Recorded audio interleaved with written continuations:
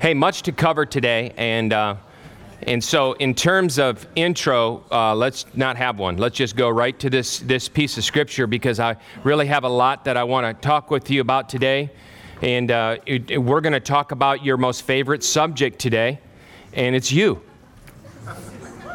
Isn't that great? Thank you, Kendall. Yeah, that's the subject today. We're going to talk about you, and so it's really interesting. Did you know that the Bible has to say much about you? It has to say a lot about the truth about you and how you view yourself. And so today we're going to look at that truth and look at, if you have your Bibles today, go ahead and turn to Colossians chapter 3.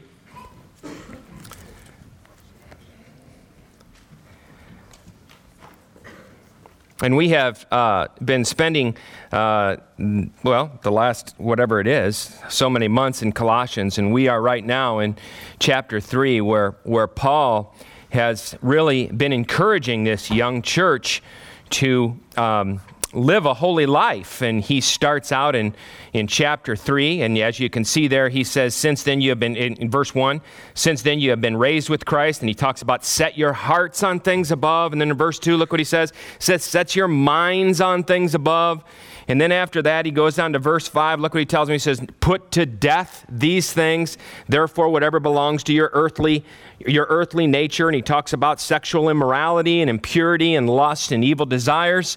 Okay, he says you used to walk that way, but now you don't. So he's giving us these encouragements. Then in verse 9 he says, do not lie to one another. And then right here is what we're going to tackle today, which is this scripture that says, do not lie to one another. After he says all these things, then he says, since you have taken off your old self with its practices, and you have put on the new self, okay, which is being renewed in the knowledge and in the image of its creator.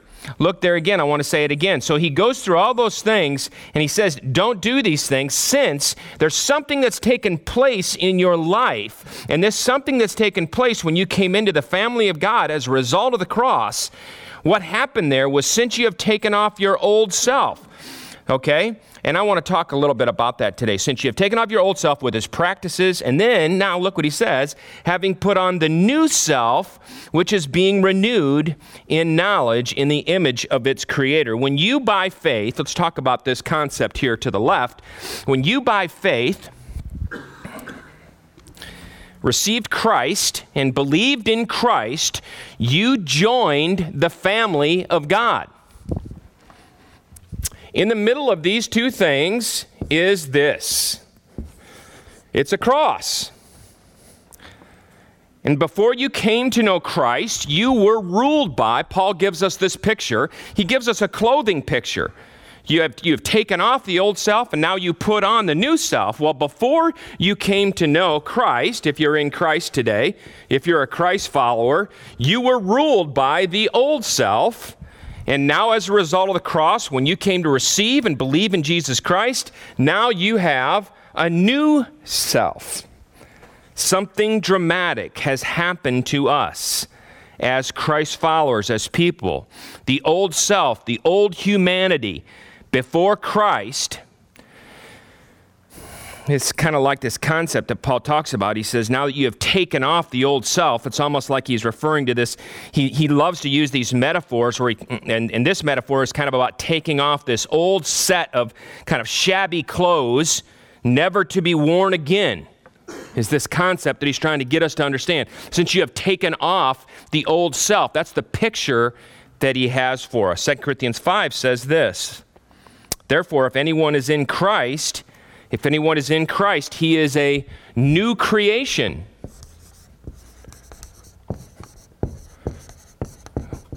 Okay? The old has passed away because the new has come. So we're not old anymore. As a result of being in the family of God, we are a new creation. Romans 6 says, we know that our old self was crucified with him in order that the body of sin might be brought to nothing, so that we would no longer be enslaved to sin. So what is Paul saying here? sexual immorality, impurity, and lust, and evil desires, and greed, the stuff that he's been covering in chapter 3, anger, rage, malice, slander, filthy language, lying. Those were all things that you used to wear. Those were all things that you used to wear. Okay? So Paul didn't start the show, or whoever didn't start the show what not to wear. You ever seen that show? What have you ever seen this show? Yeah. What is going on when the girl or the guy, whatever, is sitting there, and they obviously have videotaped this person, and this person dresses in kind of these shabby clothes and doesn't look too hip and cool and happening, and so they get her, and then they say, okay, well, you can't wear that anymore, and we're going to give you $5,000 to go and put on new clothes. We're going to get you a new wardrobe. And then she goes, okay, great, so excited. And then they go to her closet, and they start taking the things from her closet, and they're brutal about it. They say, we're going to throw them in the wastebasket. And she begins to cry. There's like a lot of these where they'll begin to cry about the clothes that they want to kind of throw out. Have you seen this before? Why would she be crying? Why do people on American Idol that go and try to, go for it, get in front of Simon Cowell and get brutalized, why do they walk out of there crying? What's going on? What do you think? I mean, what, are they just upset that somebody told them they can't sing, or they told them they can't wear their clothes? Or why do the people on the Biggest Loser? What's that? Insecure? Maybe something deeper is going on in their lives, and we'll get back to that in a minute. But the concept that Paul's trying to get us to here is this. What you, as a believer, you don't have these clothes on anymore. You have a set of new clothes that I want you to think about wearing. And that's an important metaphor, an important thing for you to kind of get.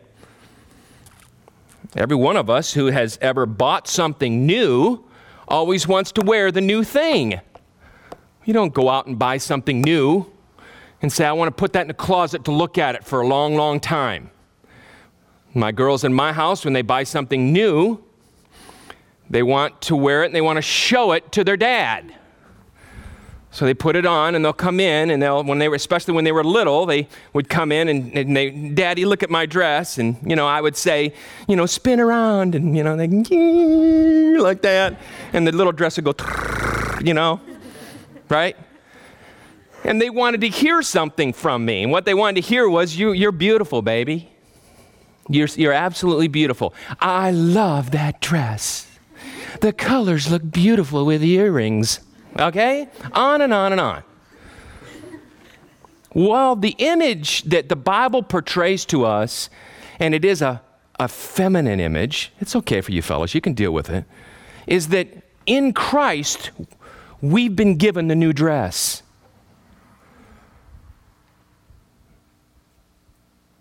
And because of Christ's death, Christ is the one who makes us beautiful and able to spin around. And when we spin around as life goes, God looks at us and says, you're beautiful, baby.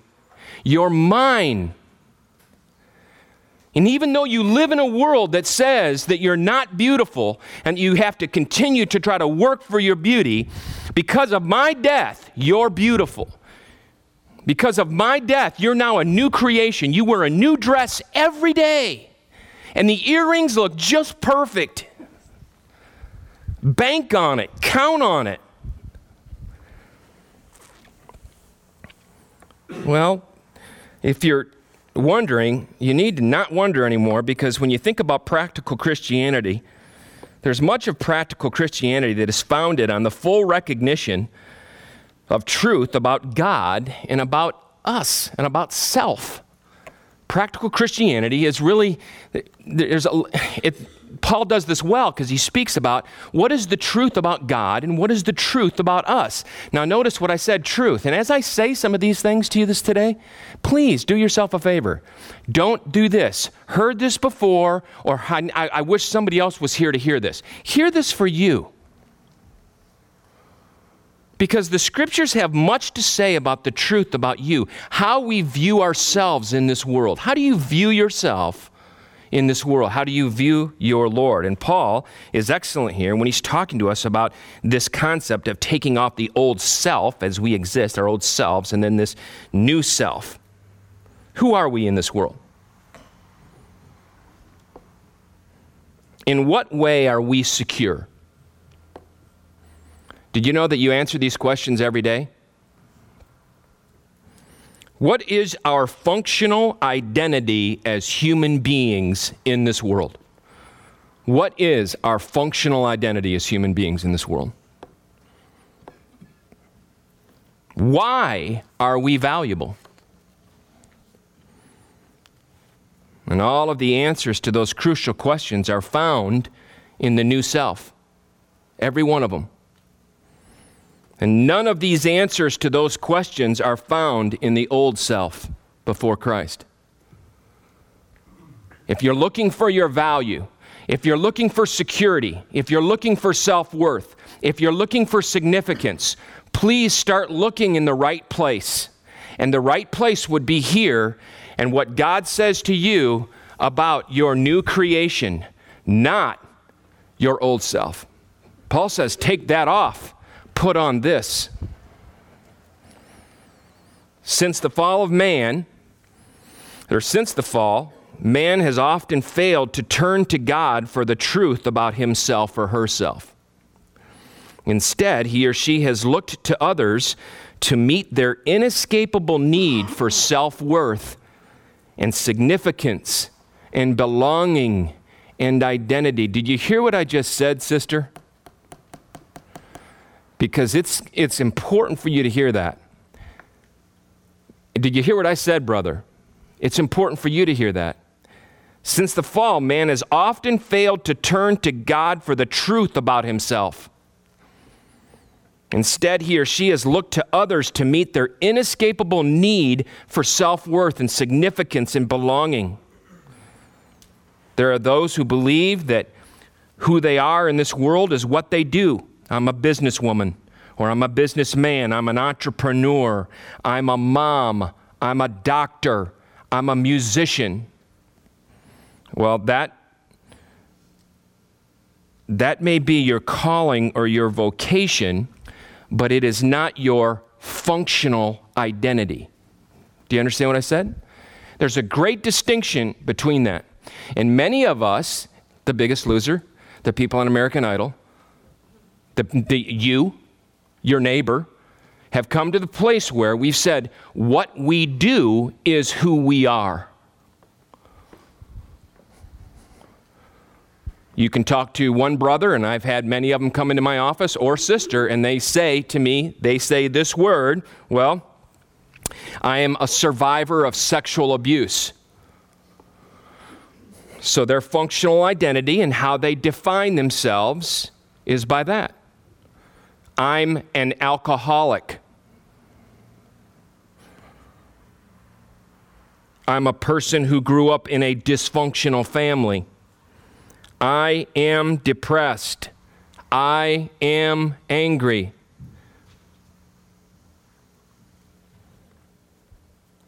And if you're in Christ this morning, if you're a Christ follower, here's the great news for you this morning that you need to hear.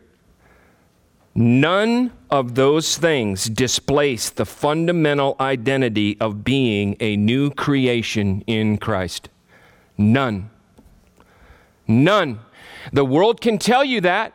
The culture is very good at telling you about who you are and your identity and your search for significance. And all you end up doing, by the way, is all they're doing is they're running these tapes in this whole sphere over here. You can figure out you can figure out yourself if you figure out your past.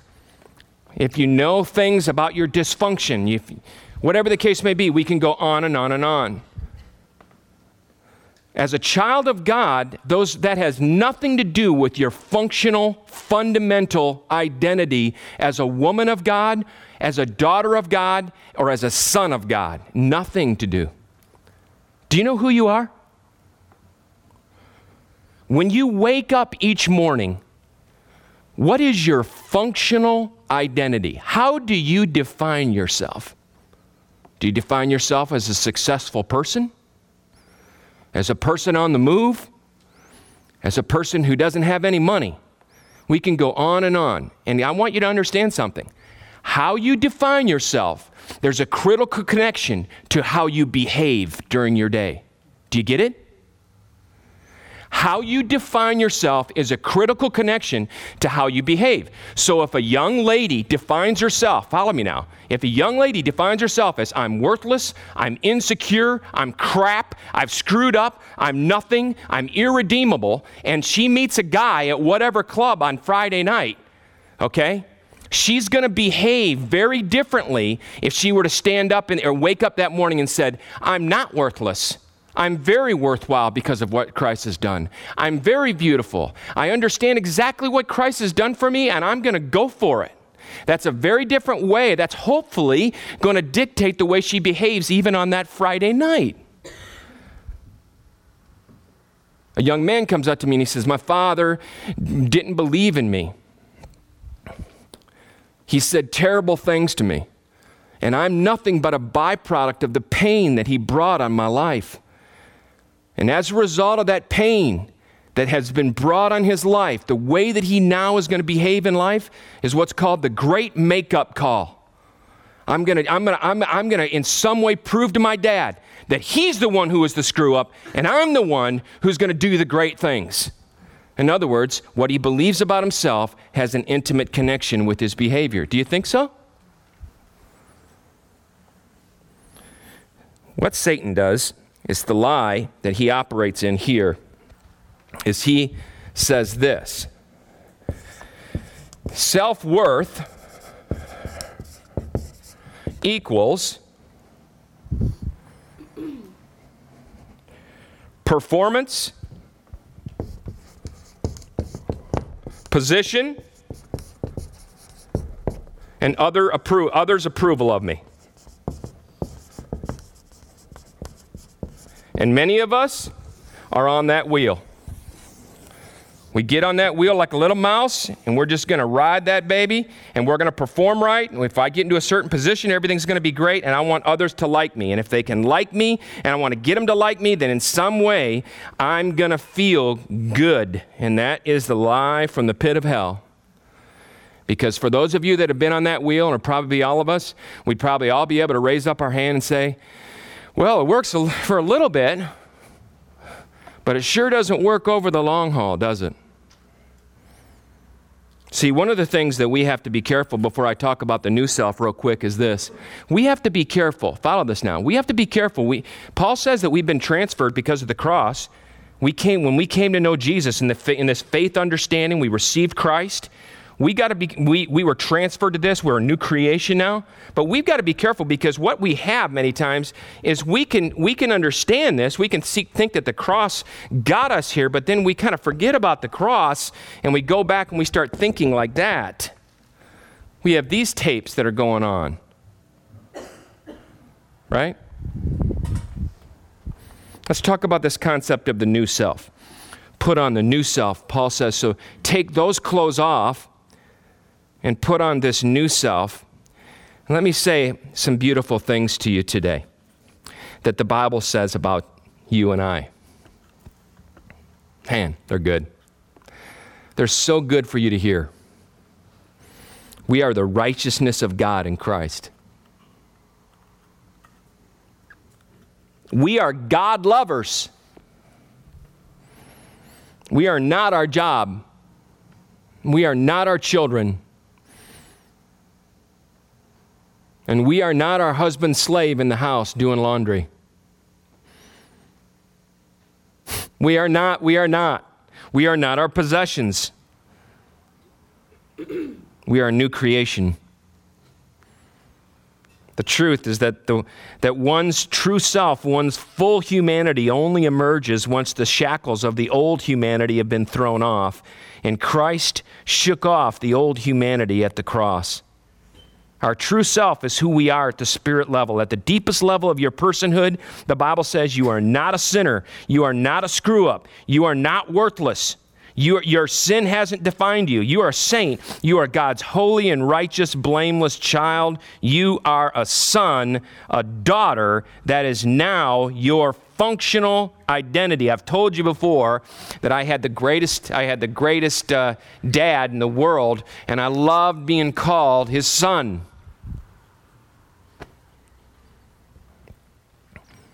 And many of you haven't had that experience and may find it difficult to be able to understand that the Father calls you son, maybe because the only way you can really interpret is through some dysfunctional horizontal way that maybe you were treated from your dad or your mom. And the Bible says that even the way that the Father looks at you and treats you trumps even that you're a son, that you're a daughter, you have rights in the house, you're in. Did you ever go home after school and just go to the refrigerator? Our refrigerator was the place that meant that when you got home, you had access. You know, you could actually walk in and you could just eat what you wanted to eat. You had refrigerator rights. By the way, does anybody in your life right now, any friends or community, have any refrigerator rights in your house? Like people that would know you well enough? Do you have anybody in your life that knows you well enough that can come in and drink your beer? Huh? I said beer on Palm Sunday. I shouldn't have. Okay. Do you know anybody that can come into your house and drink Diet Coke in your refrigerator? Is there anybody in your life that's that close that they can walk into your house, they don't ring the doorbell, they can walk right in and go to your refrigerator? The concept is this, that you have a king that has come and said, the house is yours. I rule the house. The house is yours. You have refrigerator rights. You're a son. You're a daughter. You don't have to ask if the macaroni is going to be used for dinner that night. Eat the macaroni. Macaroni being in the refrigerator. You didn't catch that. Okay. So let's answer the questions. Real quick as we close up, let's answer the questions. Who are we in this world?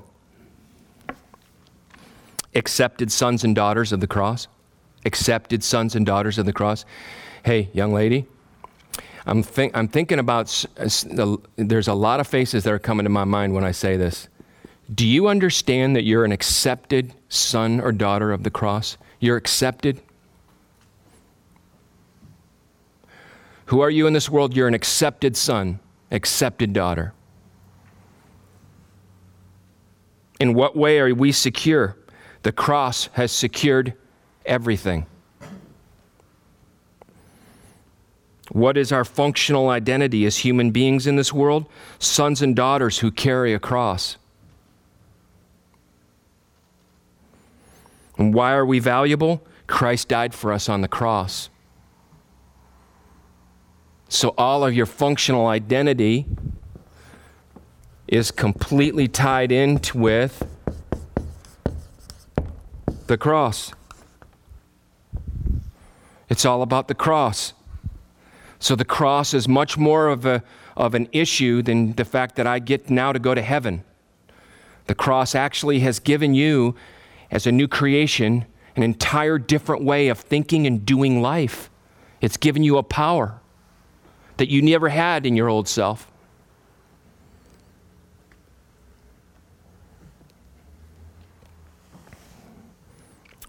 For those of you that don't know,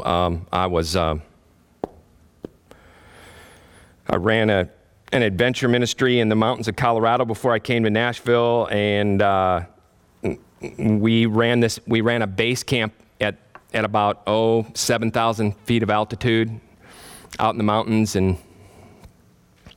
it was quite funny, a lot of the adventures that we would get in, because we'd have guests that would come. And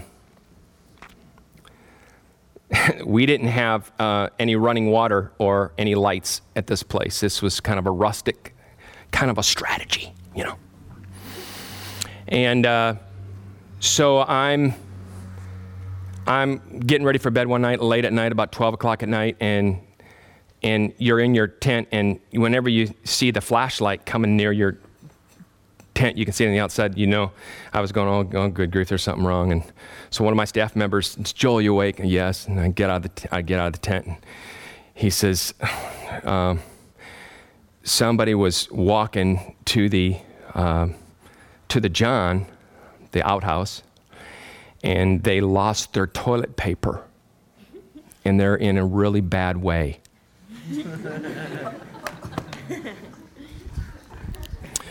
And so he says to me, grab your flashlight, and we got to go help, because apparently this person, and when you're out, and when there's no stars in the sky in the Rocky Mountains, and there's pine trees everywhere, you could drop the toilet paper there and be thinking it's way over here, and before you know it, you're like in Arizona. You know what I'm saying? I mean, and so sure enough, it was unbelievable, because by the time I got down there, all you can see in the dark is these flashlights.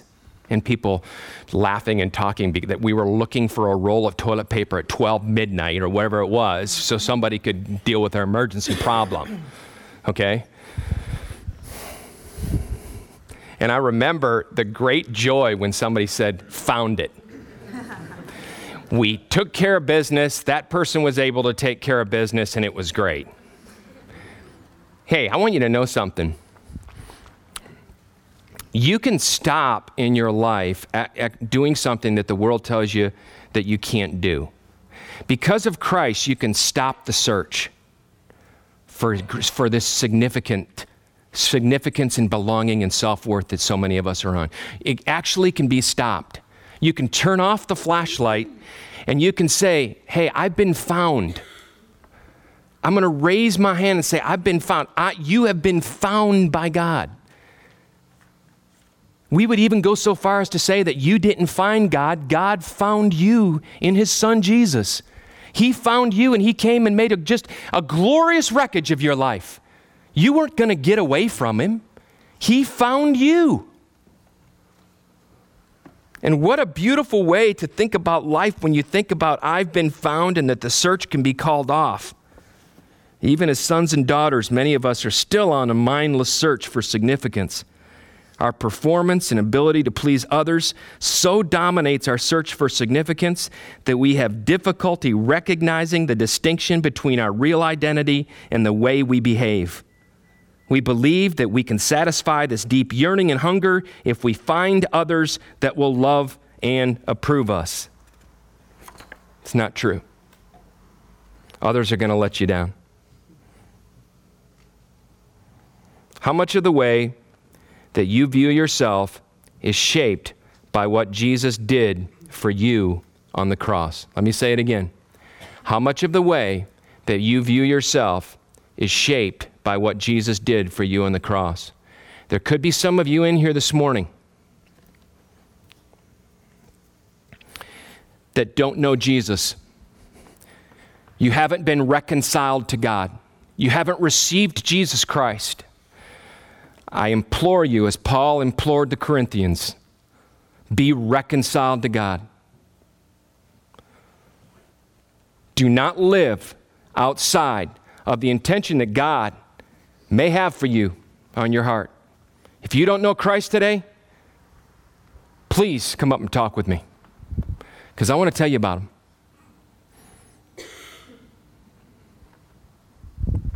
When this says here at the end, let me close by saying this to you, because it's an important piece to get. When Paul's saying here, and you have put on the new self, which is being renewed, you see what it says there? Which it says it's being renewed in the knowledge and the image of its creator.